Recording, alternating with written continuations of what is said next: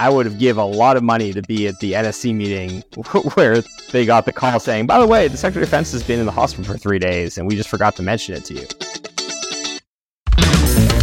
From DoD to Congress and from the White House to Wall Street, the NatSec Need to Know podcast, an unrehearsed podcast presenting insightful discussion and forecasts of the major national security and defense news of the day. In this segment, we've got our Reporters Roundtable, featuring Marjorie Sensor of Defense News and Aaron Mehta of Breaking Defense. They've each covered Washington and the Pentagon for years and are as well-sourced as anyone.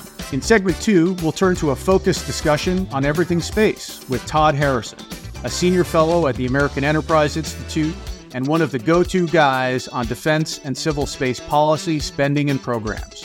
Thank you all for joining.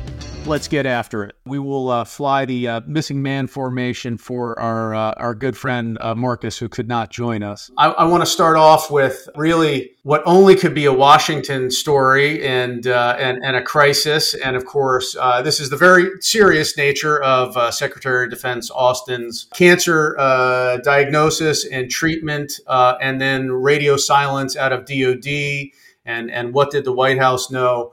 And when. If you want to take this on first, maybe Aaron, where's this at and how serious a deal is this? What do we think? There's been uproar from the Hill and elsewhere. Yeah, it's both a serious deal, I think, in a lot of very serious ways, and also one of those things, as you said, is a very Washington problem. The Washington problem part of it is the question of, was there impropriety here that the Secretary of Defense didn't want to inform people that he was sick and was radio silent? And how did his staff let this happen and go on for so long? We're told that the majority of staff had heard by Tuesday, and that nobody bothered to apparently inform the White House. According to reports, the Deputy Secretary of Defense was not informed, and certainly the media wasn't informed until Friday night. So there's a several days gap there where this just was what can best be described generously as a complete breakdown of procedures and bureaucracy that's supposed to make sure stuff like this doesn't happen. The very serious part of it is that, he's in the chain of command of any sort of, not even nuclear, but, military decisions, that he needs to be part of that. And the president should know if his Secretary of Defense is in the hospital. Talking with folks around DC, people, not just in the media, but in the Pentagon, people in Congress, people, who are around that world, everyone's just flabbergasted that this could happen. It's one of those things where nobody seems to be able to explain really how this could possibly have happened, but there could have been serious repercussions if, and thankfully there wasn't. There was a crisis situation that the Secretary needed to be weighing in on. We still don't know exactly, and Marjorie, your team has done some reporting on this, but exactly the status of the Secretary for several days there. Was he, they say that he wasn't under general anesthesia, but, I can tell you, having seen a family member go through being in the hospital with a UTI, and that's what put him back in the hospital here, according to the Pentagon, there could be a lot of pain medication involved, so we don't know how coherent or on top of things he was for that period. We probably will never know. And that's a pretty big deal when we're talking about the Secretary of Defense of the United States of America. Right. Marjorie, anything you'd like to kind of add on that, or your perspective on, both the Washington aspects of the story, which, really kind of just in this environment with the, opens up the Biden administration, right? Everything's, the adults are in charge kind of thing. And then, the real world aspects of it with multiple crises going on around the world, you can't be a person down in this situation. Yeah, just to kind of continue on what Aaron was saying, we are seeing that uproar on the Hill. House Armed Services Committee saying they're launching an investigation. We have at least one lawmaker, by my last count, calling for an impeachment. I think, the Biden administration, I don't think is eager to try to confirm another defense secretary this year. That sounds like a battle they don't want to have. So, I do think you hinted at sort of this as a Washington story. I think that the general public's interest or outrage is probably relatively limited. I say from inside the DC bubble, I don't know that this escalates, but certainly on the Hill, there's outrage, there's upset, and more details about this could come out in these investigations. I mean, look, to be fair, this is a very human story, right? We're talking about cancer, we're talking about a delicate surgery.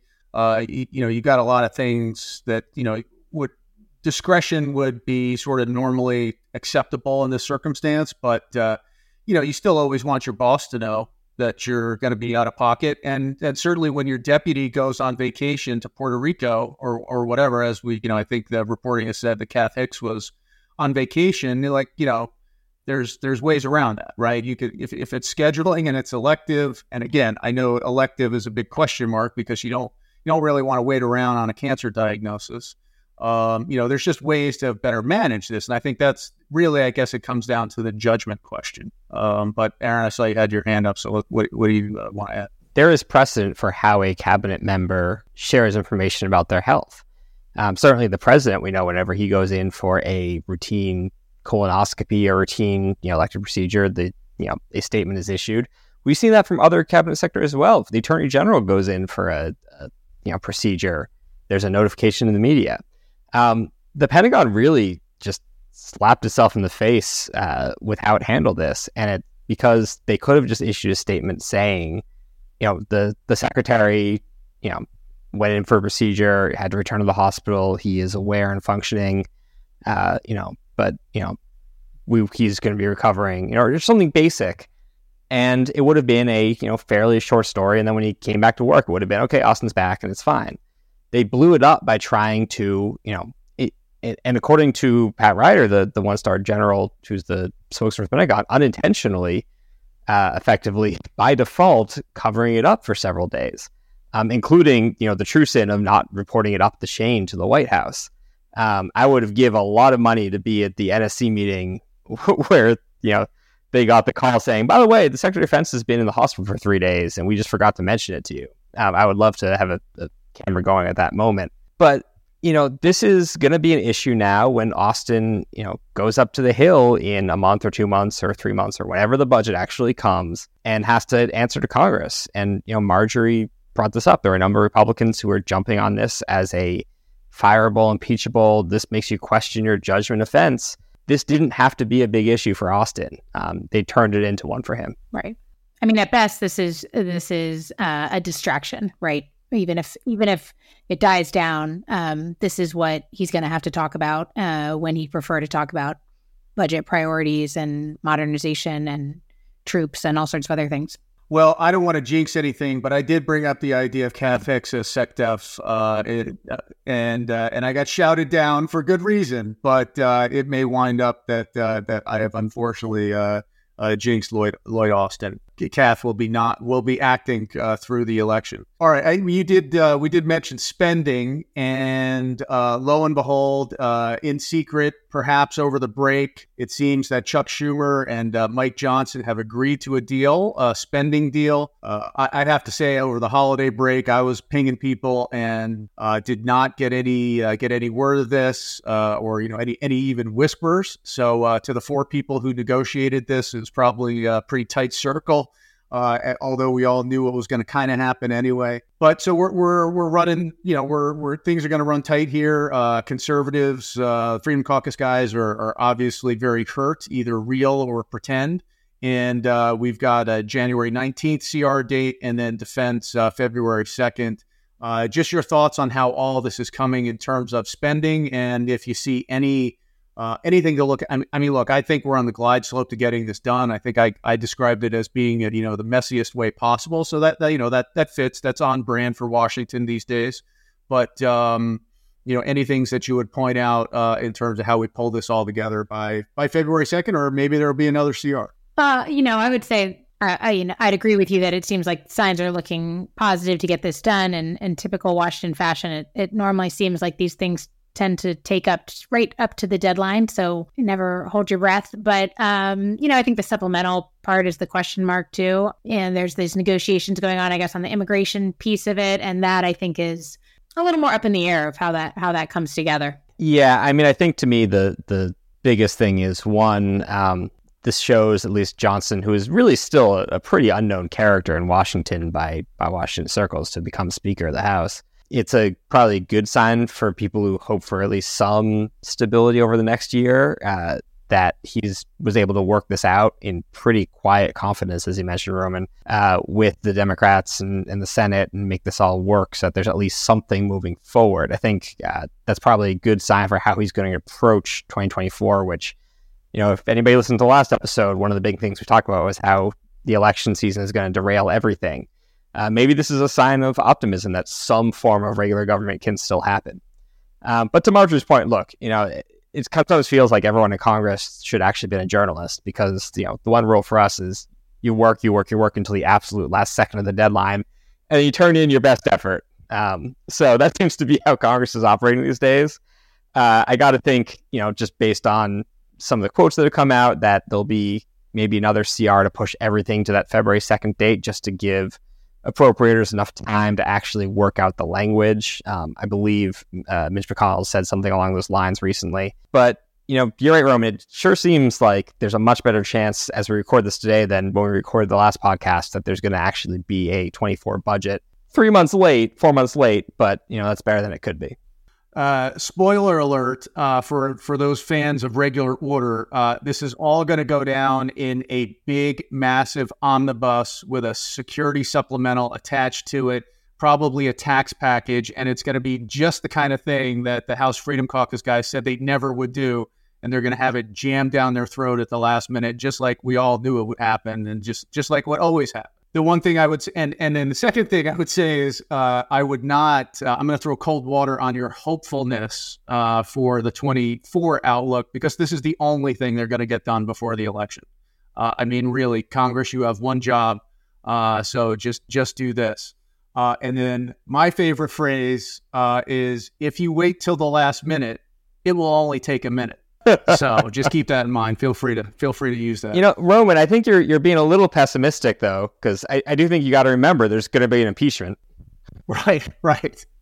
Yeah, exactly. They're going to do something. I think, don't forget, Congress is also going to manage an impeachment process throughout this too. So yeah, right. Exactly. All right. And then in sort of very serious news, we still do have a lot of shooting going on in the world. And right now, actually yesterday, the Houthis in Yemen staged their largest attack.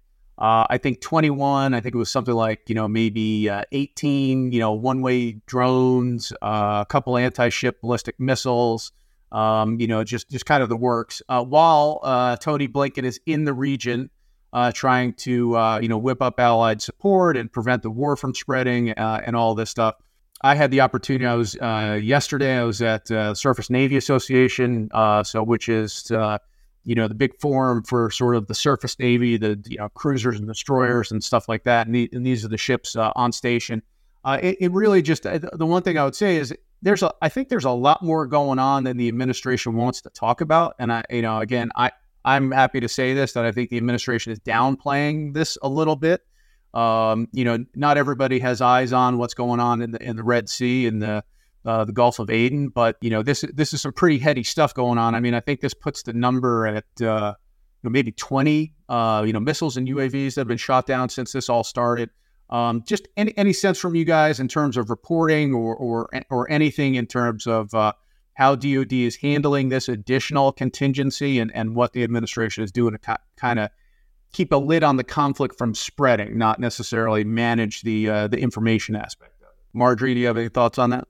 I don't have specific thoughts on what's happening there. I do think that, your point is well taken, that this is probably like a, number 4 story in the U.S. press, right? This is not getting maybe the attention that you might expect given other things going on. What I was hearing from Surface Navy, though, is that this is sort of a clear example of the fact that the Navy needs to be ready. They need to be ready for combat. And I think for years it's been the Navy needs to be ready for China. And I think the past 2 years, something like that, has been a reminder. It's sort of like you need to be ready for anything and maybe multiple anythings. So I think that is kind of the lens I'm looking at this through, and sort of what I'm hearing from, the conference circuit as it's happening is this is just an example that the Navy isn't necessarily as ready as it needs to be. And this is an illustration of why you need to be ready. Like, readiness is a term that's thrown around. And here's a a really serious situation that wasn't necessarily the focus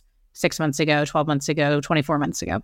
Yeah, what's interesting, I mean, putting aside the, attempt to pivot to the Pacific and only to get dragged back to the Middle East, which is about as American as apple pie at this point, a big part of how the U.S. was hoping to manage everything in the region was by creating these largely naval-based kind of task forces with local forces. You had a number of different operations going on in the various bodies of water there, including the Red Sea. And we saw over the last 6-7 months before the Israeli conflict really kicked off and things kind of went haywire even more so than normal. We saw that there were some issues with getting some countries involved, even though there are some announcements of new ones. Notably, the Red Sea Task Group, which is a naval-based task group, the formal name, which I don't have right in front of me at the moment, the Saudis would be a perfect partner for that, and they've declined to join it. Reporting from our person in the region, Agnes Alou is our reporter there, says that, it's largely because the Saudis are kind of annoyed that we didn't take the Houthi threat seriously the way they did, and that, they wanted to send us a message. And now the Red Sea is suddenly, a major flashpoint. To Marjorie's point, it's not the top piece of news in the U.S., but that's not because it's not important or really dramatically changing at a rapid pace. So I think a lot of what the U.S. had been hoping, strategizing and planning for how it would handle the region is really being thrown in disarray right now. And you're seeing the seams. And to Marjorie's point, that's where the Navy's ability to quickly get forces and technology and people into the region is going to really be tested, and I think is proving its importance. Right. And just, as a reminder, or for folks who don't know, the Biden administration took the Houthis off the sort of terrorist watch list in, I think it was February of 2021. And then obviously all the various, deal making for one reason or another with the Biden administration and the government of Iran, has displeased the Saudis and MBS, which has not been a great relationship anyway. And this is clearly something that has just not, perhaps hasn't been a critical error in the Biden administration, but there's just so much going on that now this is just a complicating factor to make things even worse. And look, I think, if to me, I flagged something last week. The Ford Carrier Battle Group has left the Eastern Med, but you've got, the two carrier battle groups on station, one in the Red Sea and one in the Philippines, which again, that's operating in the South China Sea. They're sort of playing referee or showing, intent with our allies. So it is a busy time, not just, Israel and or Ukraine, which are obviously two preeminent crises. All right, let's shift gears just a little bit. We didn't really do a sort of wrap up of last year. We kind of talked about a lot of things, but I just wanted to see if there was one sort of big story from that, a kind of carryover. Obviously we talked about crises, we talked about budget, the election cycle, but anything that you guys are particularly have your staffs on the hunt for, or things that you think are going to be, we're going to be hearing about, over the course of this year and into the election season. Well, we know, we can't disclose the things that we're on the hunt for. Highly, highly secret efforts over here. But no, I still think the macro themes are the same. I think that it's the budget, it's the election, it's the crises everywhere. I still think from where we stand, which is a lot focused on acquisition policy and programs, a lot of attention to Replicator. That's definitely an area of interest to us, as well as other areas of emerging tech. We're interested in space, we're interested in AI, we're interested in kind of the drone world. So all of those are themes that we're going to be tracking closely within those kind of macro ones that I laid out. Yeah, so I've been on paternity leave since the start of December. So my insight into what the team has been told by my maligned and overwhelmed managing editor right now is thankfully not something I have a huge insight into. I can say, if you go to our site, breakingdefense.com, you'll see our kind of year-end look back. And we also did a series of year-end looking forward pieces. Each reporter kind of write a little piece about what they're looking forward to on their beat. So, to get into kind of specifics of that, I'd say go check those pieces out, because we had, the Navy reporter wrote about the Navy, the Air Force reporter wrote about the Air Force, et cetera, et cetera.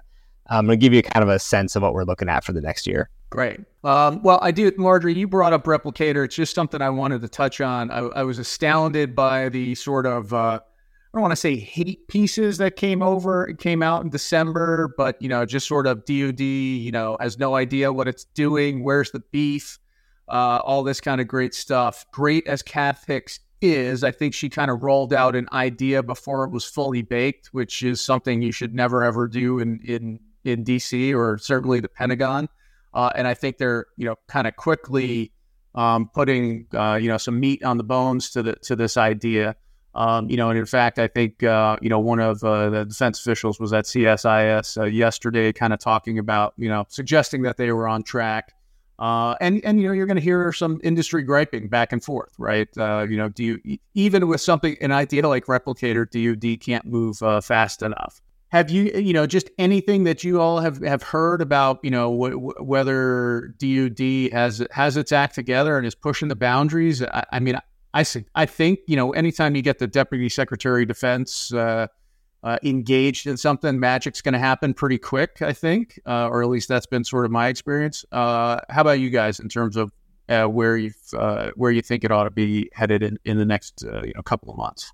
Yeah, I'd love to take this one because I'm actually I'm quite proud of the deep dive we published on Replicator in December, which I would say is not a hate piece, is not a love piece. It's a real thorough look at what's happening here. And I think it's fair to say that, yeah, it was rolled out very perhaps early. We had some details in our piece that members of Congress didn't know about it. People in the building didn't know about it. That a lot of people were caught flat-footed. But, in the interviews that our, reporter did, they didn't think it was a bad idea. They, just because it was rolled out in that way, I think most people thought it was a good idea. And, one of the quotes, I was just pulling up the story because I thought it was funny that, we had a quote from the head of the Silicon Valley Defense Group who said, you can't have it both ways. For years, the Pentagon has heard it's not adopting new technology fast enough. Now it's trying to move faster and accept more uncertainty, and the response is a demand for more details. So it's sort of like, you can't have it all the ways that you want it. And so, I think in DC defense circles, can be something of a skepticism. We went through Secretary Work's third offset, and, it's sort of we've heard these high flying initiatives before. But a lot of the people interviewed said, this is the right way to be going. This is the right thing to be doing. And a lot of industry is heading in that direction anyway, even before Replicator was announced. So yes, I think there is a desire, a demand for, we want details, we want contracts, we want to see the money. But the fact that they haven't done that now, I don't think means that it's the wrong idea or the wrong direction. Or at least, I don't think that's the perception of industry or of the experts in this world. Fair enough. And I would be remiss if I slandered your organization's fine work, which I did not. I didn't take it that way. But honestly, some of it, and I will characterize it this way: is some of those comments in your publication and others were, what I would say is the, kind of peanut gallery chirping about, hey, where's the money? Where's the follow through? Which is a natural thing. I'm obviously being perhaps a little too glib or irreverent on this, but it is, it's a. Yeah.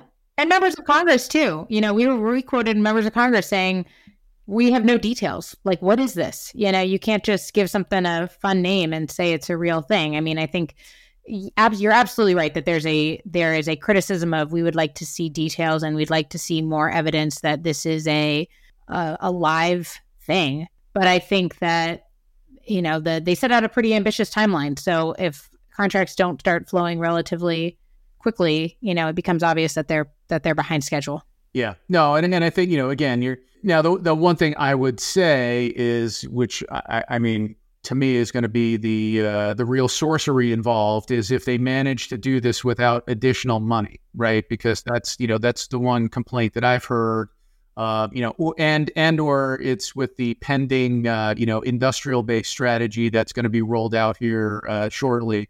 Is that's great, but if you spend it, they will come. But if you don't pony up the dollars, it's just not going to happen. So. Yeah, there's the anecdote that when Secretary Hicks first announced Replicator, industry was sort of like, ah, and then the next week she said no new money, and quickly they deflated.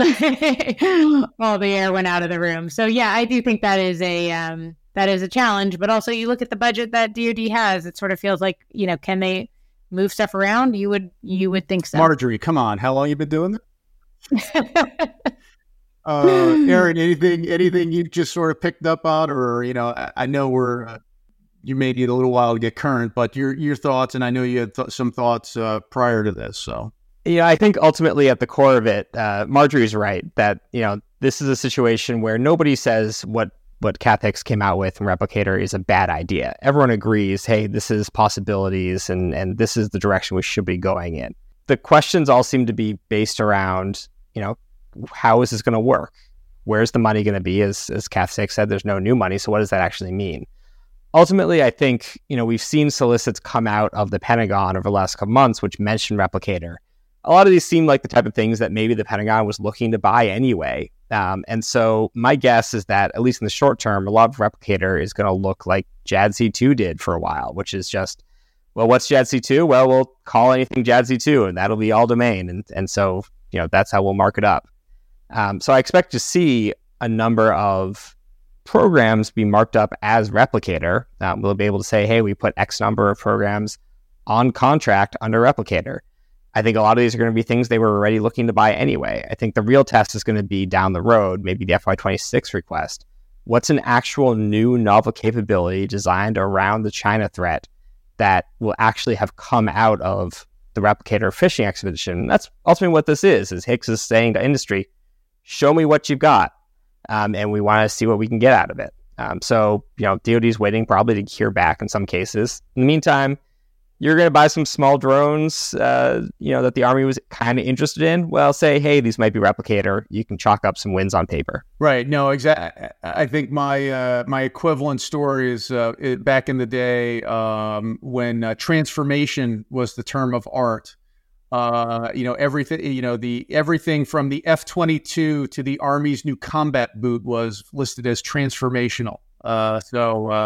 I love the JADC2 bumper sticker, which is just glorious. May it live forever, and certainly Replicator. But look, in the real sense, I would love to see the Replicator applied to some of the maritime systems and some of the ground robotic systems that have really not progressed as quickly as some of the other solutions. But certainly. Look, if the Houthis are using one-way drones and, unmanned surface vessels or, kamikaze boats, and certainly the Ukrainians are, I certainly would hope DOD and the U.S. Navy and others are sort of not sleeping on this. One thing that I'm really interested in seeing is, whether this remains a China-focused effort. That's how Hicks pitched it in her initial response. That's how it's been marketed. But we've seen the Middle East, as we discussed, change. We've seen Ukraine remain to be an issue. So as we start to see more programs marked as Replicator, I'm really curious to see if it's still all about China or if we start to see things that are applicable in different ways. I think in the maritime patrol boats that are being turned into, suicide drones in the Middle East is an example of, maybe this is something where Replicator has the kind of technologies that can be branded quickly as Replicator and bought quickly, put in the field quickly, are applicable there and might actually see the first action there. I think that's something to definitely keep an eye on. Yeah, that's a great point. And certainly, perhaps some of the, nuance in the initial rollout. But I mean, again, this is certainly meant to be applicable in sort of, not just the China theater, and probably has more ready uses in other regions like the Middle East. Or Europe. Well, that's great. Thank you, everyone. We're out of time for our Journo panel. Now we're going to shift gears and go to our focus discussion on U.S. civil, military, and commercial space. I'm joined by Todd Harrison. Todd is a familiar face or voice in Washington, and most folks are probably familiar with his insightful budget analyses. But he's also the go-to guys on all things space, and we're going to get into some of the details and major themes on U.S. and international space policy and some of the big topics in the year ahead. Todd, it's great to see you. Thanks so much for doing this, and let's talk about space. Sure thing. Let's do it. I guess it's been a while. You've been a long time observer of the zero-G environment, and how has it changed over the last, call it 8, maybe 10 years? I mean, I think thematically, that's the one thing people have slowly come to grips with, but from both a national security, civil, and even commercial perspective, describe the change you've seen. Yeah, I mean, if you just look at the charts in terms of the number of space launches per year, the number of new satellites going into orbit, we've just seen exponential growth, unlike anything we've seen in the past. Since the launch of Sputnik, through present, like we are at an unprecedented time. And that increase, both in the launch rate and in the number of satellites, is being primarily, overwhelmingly driven by the commercial space sector and SpaceX in particular. The numbers are just off the charts. In 2023, there were over 200 launches globally. SpaceX was responsible for 96 of those. They broke their previous record from 2022. And it's only going to continue going up from there. That is really impressive. And I just want to restate, I mean, the number of launches and activity is beyond what was going on, at the height of the space race, right? I mean, if you go back and you think like the height of the space race, global launches, around like the 60s to 70s, they peaked at around 120, 130 launches per year globally. So we are well above that now. And the United States, it's our launch rate peaked back in 1966 at 71 launches. And here we were in 2023, the United States alone had 103 launches. So we are well beyond what we ever were at the peak of the space race. And I do want to just give one shout out, and we will provide a link in the show notes. Todd has put something magical together over at AEI, and he's got a tracker of launch activity and satellites on orbit, space debris. It's just great stuff to grab a cup of coffee or bourbon and sit down and really see what's going on and track some of those numbers. Talk to me about the national security side, because that's also been the big change, not only in spending, but really in strategy and sort of the types of satellites and things like that. And we've only seen that accelerate. So how would you describe that shift? Yeah, it's a little bit different of a story when you just look at, military and intelligence satellites being launched. Those numbers have been growing quite a bit as well. Although we're actually only at about the level in terms of the number of satellites, military satellites being launched this year, we're at about the level that we were at the peak in the Cold War. We haven't really gone too much above that yet. The big difference, though, in the past, 8 years is the rise of China and the relative decline of Russia. Russia is, they're running out of money, and they're not able to launch it or replace as many of their satellites as they have traditionally done in the past, whereas China is just going gangbusters and building out their space capabilities. The U.S. is also increasing its launch rate in terms of number of satellites it's putting up there.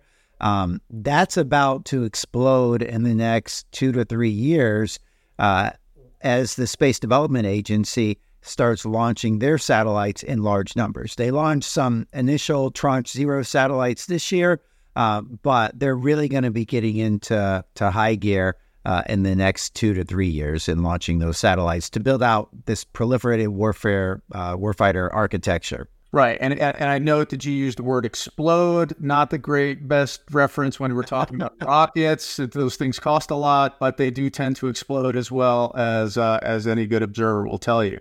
So, I mean, you mentioned SDA, you mentioned about proliferated architectures, but let's talk a little bit about space war and the strategy piece of it, right? I think it was maybe perhaps one of the former Air Force secretaries, and I'm probably mangling these a little bit, but I think it was Heather Wilson maybe who said that, not only may the next war be fought in space, but it may start in space. Right. And so, the U.S. has relied for decades on all of these capabilities, whether it's, GPS, imagery, comms, all these things that sort of are the secret sauce to the joint force. And, China and Russia are not bashful about developing anti-satellite capabilities, and that's forced a major change. Talk a little bit about that, how you've seen that progression. Yeah, people like to call space, the ultimate high ground, but, I like to think of it as the ultimate enabler, right?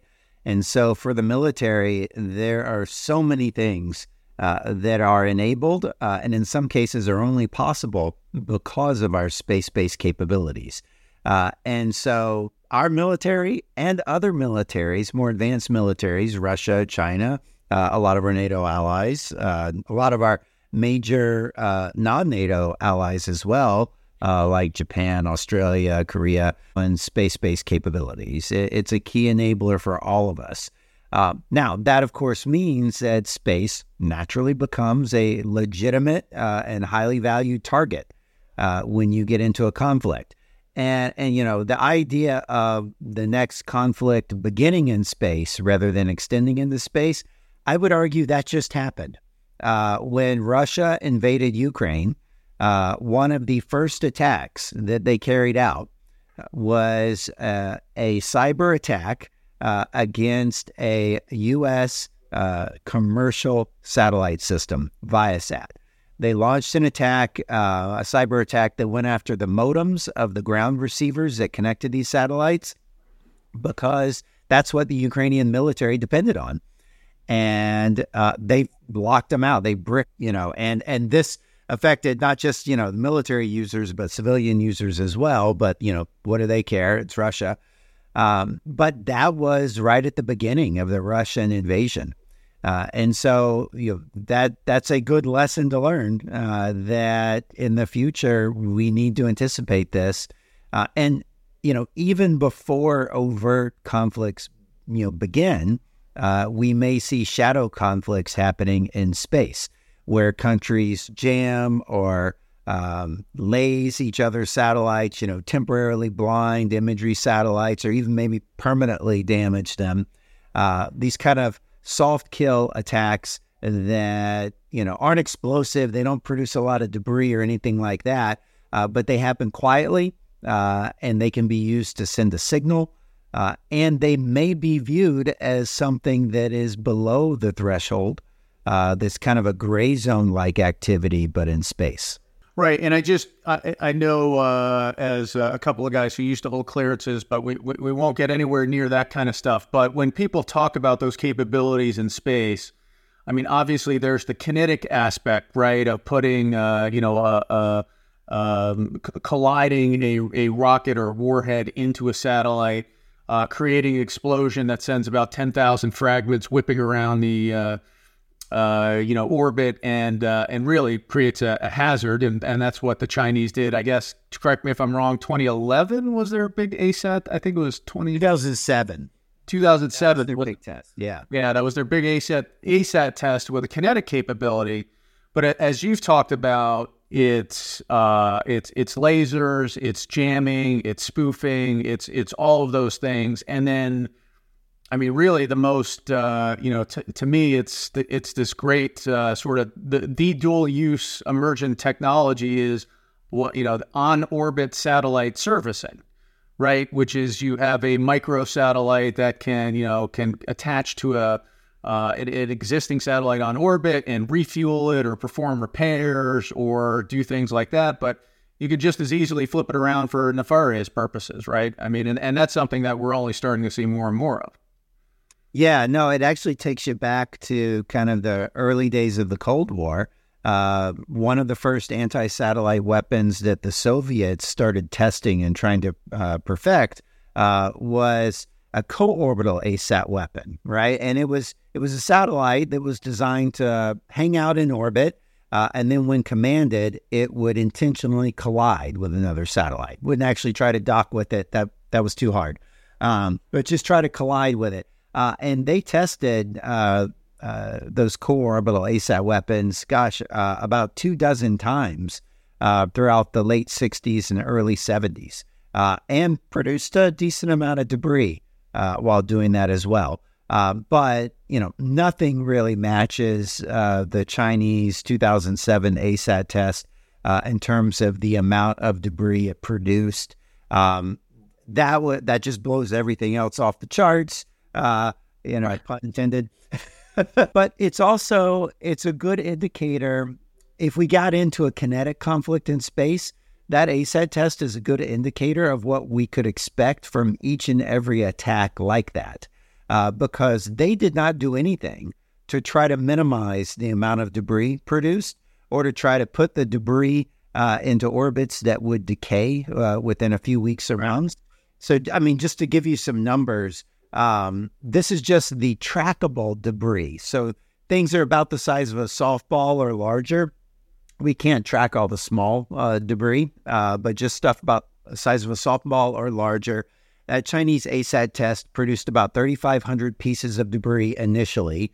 After 5 years, 3,300 pieces of it were still on orbit.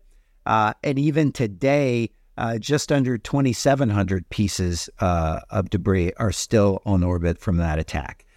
This stuff does not go away quickly when you explode a satellite at that type of an altitude. Now, in comparison, like the Russians did a kinetic ASAT test back in 2021, not too long, just a few months before the Ukraine invasion. What were they thinking? Were they trying to send us a message or something? Who knows? But they did it. That ASAT test, it produced about 1,800 pieces of debris initially, but within 1 year, only 500 pieces of debris from that were still on orbit. And then today, only 78 pieces are still on orbit. Why the difference? Well, they did it at a lower altitude, and it looks like their intercept was actually at a slightly downward trajectory. The interceptor was coming down slightly when it hit the target satellite, so it pushed more of the debris, into a velocity vector that was closer to the atmosphere, so things burned up quicker. It just goes to show, like, you can do these tests and these destructive events in a way that maximizes debris or tries to minimize it. And the Chinese back in 2007, it appears they either did not care or did not know what they were doing. Right. That's amazing and a very interesting point. And so, we briefly, in a different discussion, have talked about, sort of just the large amount of space debris, right? And whether that's, and traffic, right? I mean, there's debris and there's also traffic. DoD has a space fence program to develop ground-based radar to kind of look upwards. There are also constellations envisioned of space-based systems that would look downward to help track objects, satellites, and other fast-moving lethal objects in space. Tracking space junk real time is a full-time job for some people, and you really do have to sort of move these assets around, right, while they're in orbit to avoid these collisions. You want to talk a little bit about that, as both defense, commercial, and NASA and other space programs have to deal with this. Yeah, no, it is. That's one of the kind of unique features that we're seeing in the past 8 years or so in the space domain. I talked about the launch rate, and the number of new satellites going up has been increasing exponentially. Well, a lot of those satellites, they stay in orbit, right? And so if you go back to like around the year 2000, the United States, and so this includes U.S. companies, U.S. government, military, everything. The United States in total had less than 1,000 satellites on orbit. If you look at the numbers today, the United States has more than 7,000 satellites on orbit. Now, the vast majority of those belong to SpaceX and the Starlink constellation. That makes up just over 5,000, almost 5,500 satellites that are in orbit. Of course, by the time this airs, it's probably going to be up to 5,600. They keep launching so quickly. But yeah, so, that we are driving that trend. You do not see the similar type of slope for other countries. It is the U.S. is driving it, but that is complicating space operations for everyone, right? When you're looking to launch, When you're looking to put your satellite into orbit, you've got a lot of other objects that you've got to take into account. Debris, but also active satellites. Right. Kind of shifting gears, I guess, a little bit to just the sort of commercial side, but I guess, as well from defense. I mean, where do you see sort of the big growth areas or disruptive areas, and perhaps, is it launch? Is it these smaller, LEO, MEO constellations? Is it payloads? New technologies and payloads. What do you think are some of the sort of things to look for this year and in the coming years?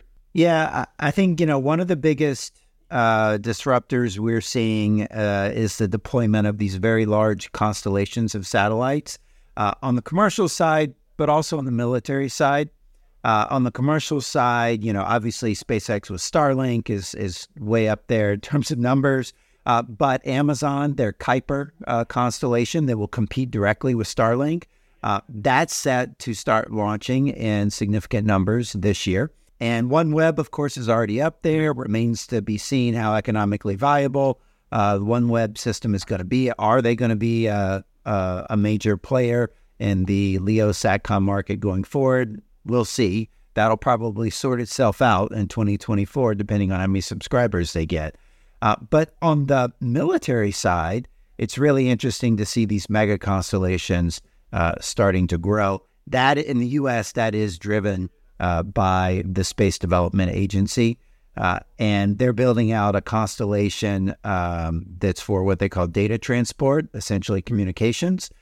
They're also building out a sensing constellation that's for missile detection, launch detection, and missile tracking throughout all phases of flight. So there's a lot of cool things that they can be building, that they are building into those proliferated constellations. And we're going to see those really start to take shape in 2024. But I would say that the biggest disruptive event that we're likely to see happen in 2024 is going to be in launch. And it is the SpaceX Starship new launch vehicle, the super heavy launch vehicle. They've had 2 test flights so far, haven't quite gotten the whole system to work. That's to be expected. But, they're eyeing their next test launch sometime in February, pending FAA approval.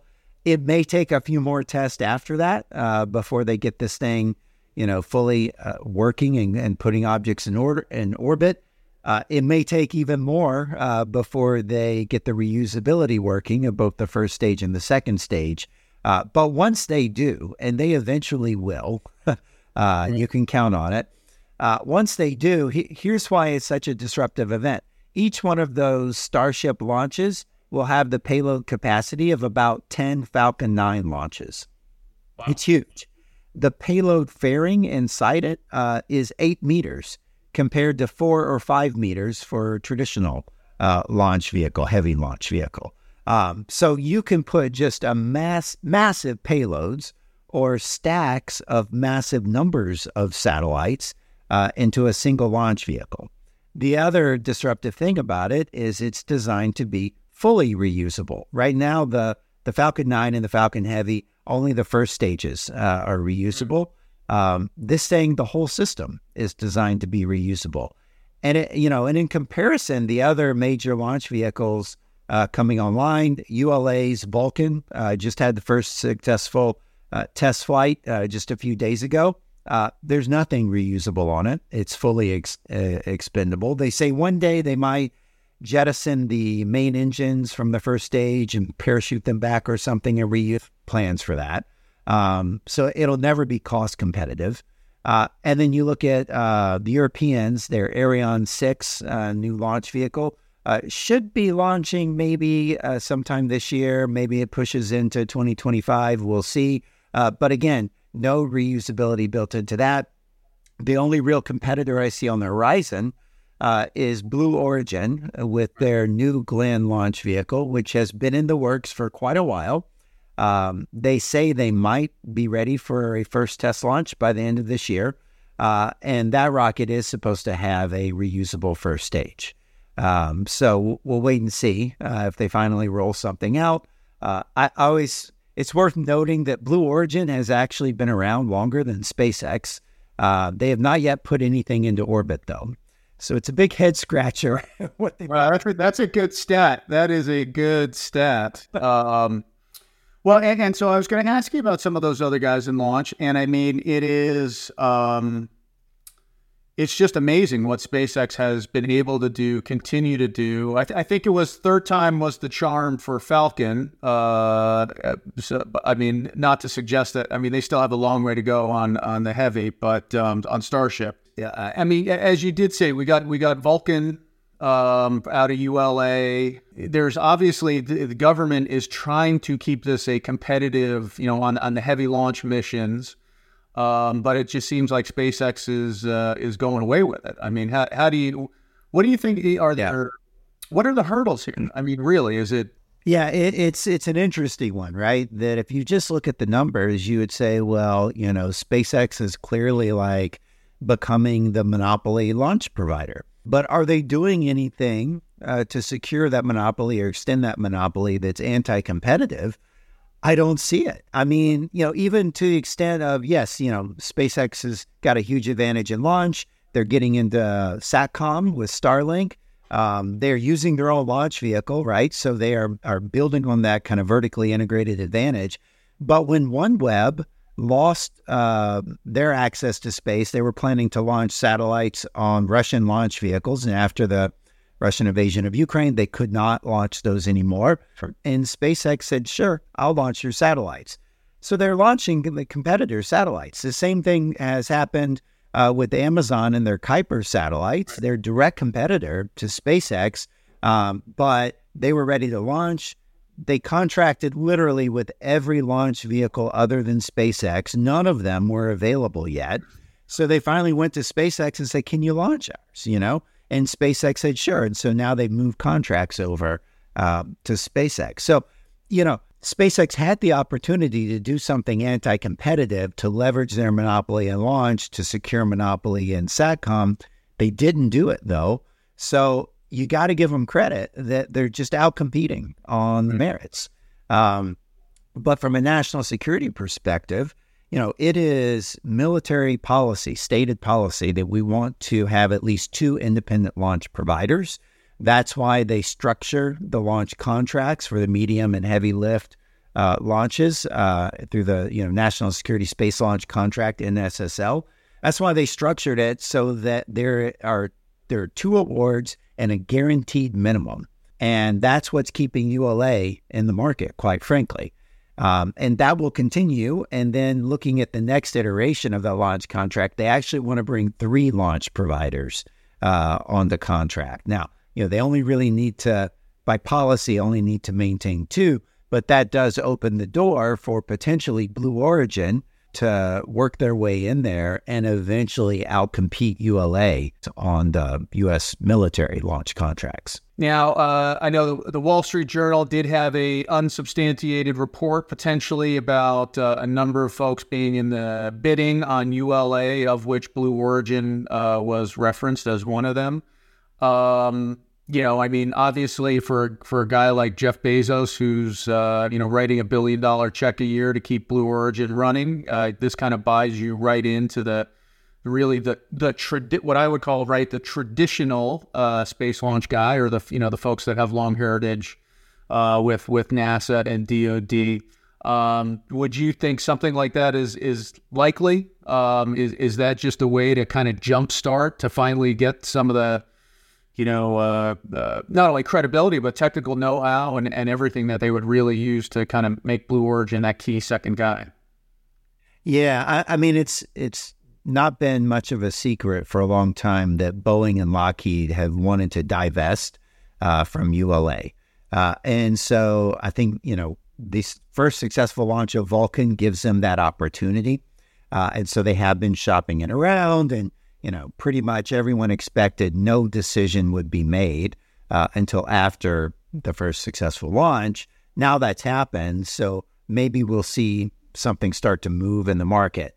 I would say, on the one hand, it would make a lot of sense for Blue Origin to buy them.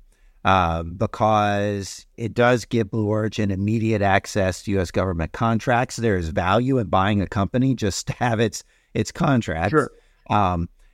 Also, there's a lot of good synergy because ULA's Vulcan rocket, the main engine for the first stage, they buy it from Blue Origin. It's the same main engine that's used on the New Glenn, the BE-4. So there's synergy there. So you're basically, you have day one, you have a family of launch vehicles with a lot of overlap. And New Glenn would be significantly larger in payload capacity than Vulcan. So it's synergy, not really overlap so much. I'll say that there's some downside too. The downside is Blue Origin would be buying a lot of legacy infrastructure that ULA has inherited over the years from, Boeing and Lockheed and all their previous launch ventures. They would also be buying, how to say it politely, a legacy workforce as well. That is, not what, what Blue Origin has been trying to build. So they would have to figure out how to navigate those things, and of course, integrating company culture. But on the bright side, ULA has recent experience actually getting a new launch vehicle from design out to flight, successful flight. Blue Origin doesn't have that experience, and so it could be beneficial to them to bring in some of that legacy experience, if you will. Sure. I don't want to end it on a total downer, but NASA announced Artemis is, I guess, going to be delayed. And, they've got, I don't want to say challenges, but there have been challenges with SLS the whole time. What's your thought there on the Artemis moon missions and where that goes? Yeah, I don't know that this is really bad news more than it's just the public news catching up to the private news, right? That when the Trump administration came out with the original goal of returning humans to the moon with a landing in 2025, pretty much everyone, including NASA, knew that that was an aggressively unrealistic timeline. Now, there's good reason to go with an aggressive timeline in something like this because, whatever you set the date to be, it's going to end up slipping. So start people at an earlier date, push them hard, and that will get the program moving faster in the initial stages, get contracts awarded, and it did. It's just that the work takes a little longer. And so, the missions are extending out. It's not a huge surprise. They're having technical difficulties with the Orion capsule, and you got to get that right before you put humans on it. And the first human flight with that capsule will be Artemis 2, so that has slipped. All that mission is going to do is basically loop around the moon and come back to Earth with astronauts on board. It's the Artemis 3 mission that's even more complicated. That's where they're actually going to send that Orion capsule out. They're going to dock with a landing system provided by SpaceX, land on the moon, come back up, dock with the capsule, bring the crew back to Earth. Way more complicated. That has slipped now out to 2027. It would not surprise me if it slips again. One of the critical enablers of that Artemis 3 mission is SpaceX, and that lander is the upper stage of the Starship that they're trying to test now. So what I would say is from a DC policy perspective, NASA and the Biden administration through the National Space Council, they really need to be riding herd on the FAA to get these launch licenses approved more quickly. Not jeopardizing safety in the launch range or anything like that, but if there's things they can do to work weekends, to speed up the process, they need to be doing that because the Artemis program is critically dependent on SpaceX making a lot of progress on Starship in the next year or two. Right. And then maybe there's even an outside chance that Starship, Elon pushes it and maybe that becomes the vehicle, right, for the entire Artemis series. And he's going to try to do that if he can. Yeah, I don't think it's likely he could do that for Artemis 3. But for future Artemis missions down the road, I think that's entirely an open possibility, simply because, the architecture NASA's planning to use right now, it launches the Orion capsule on an SLS rocket. And the recurring cost of those rockets right now are something like $4 billion. It's just ridiculously expensive. Starship will be a fraction of that. And so, longer term, it probably makes sense for NASA to switch. But the other factor, too, is SpaceX does not have a lock on the lunar lander that NASA, because Congress forced them to, NASA has awarded a separate lunar lander contract to Blue Origin, a team led by Blue Origin. And so there'll be another lander option that's coming in the pipeline as well. Right. Todd, this is great. We're gonna bring it to a close here, and no space conversation would be complete. I know I might get you into trouble here with some listeners, but are you a Star Trek guy or a Star Wars guy? I'm more of a Star Wars guy, I have to admit. Yeah. But right now, I'm an avid watcher of For All Mankind, the HBO series. There you go. Yeah. I highly recommend it. It's a lot of fun. Okay. Awesome. Todd, so great to see you. Thanks so much. Really appreciate it. And thanks, everyone, for tuning in.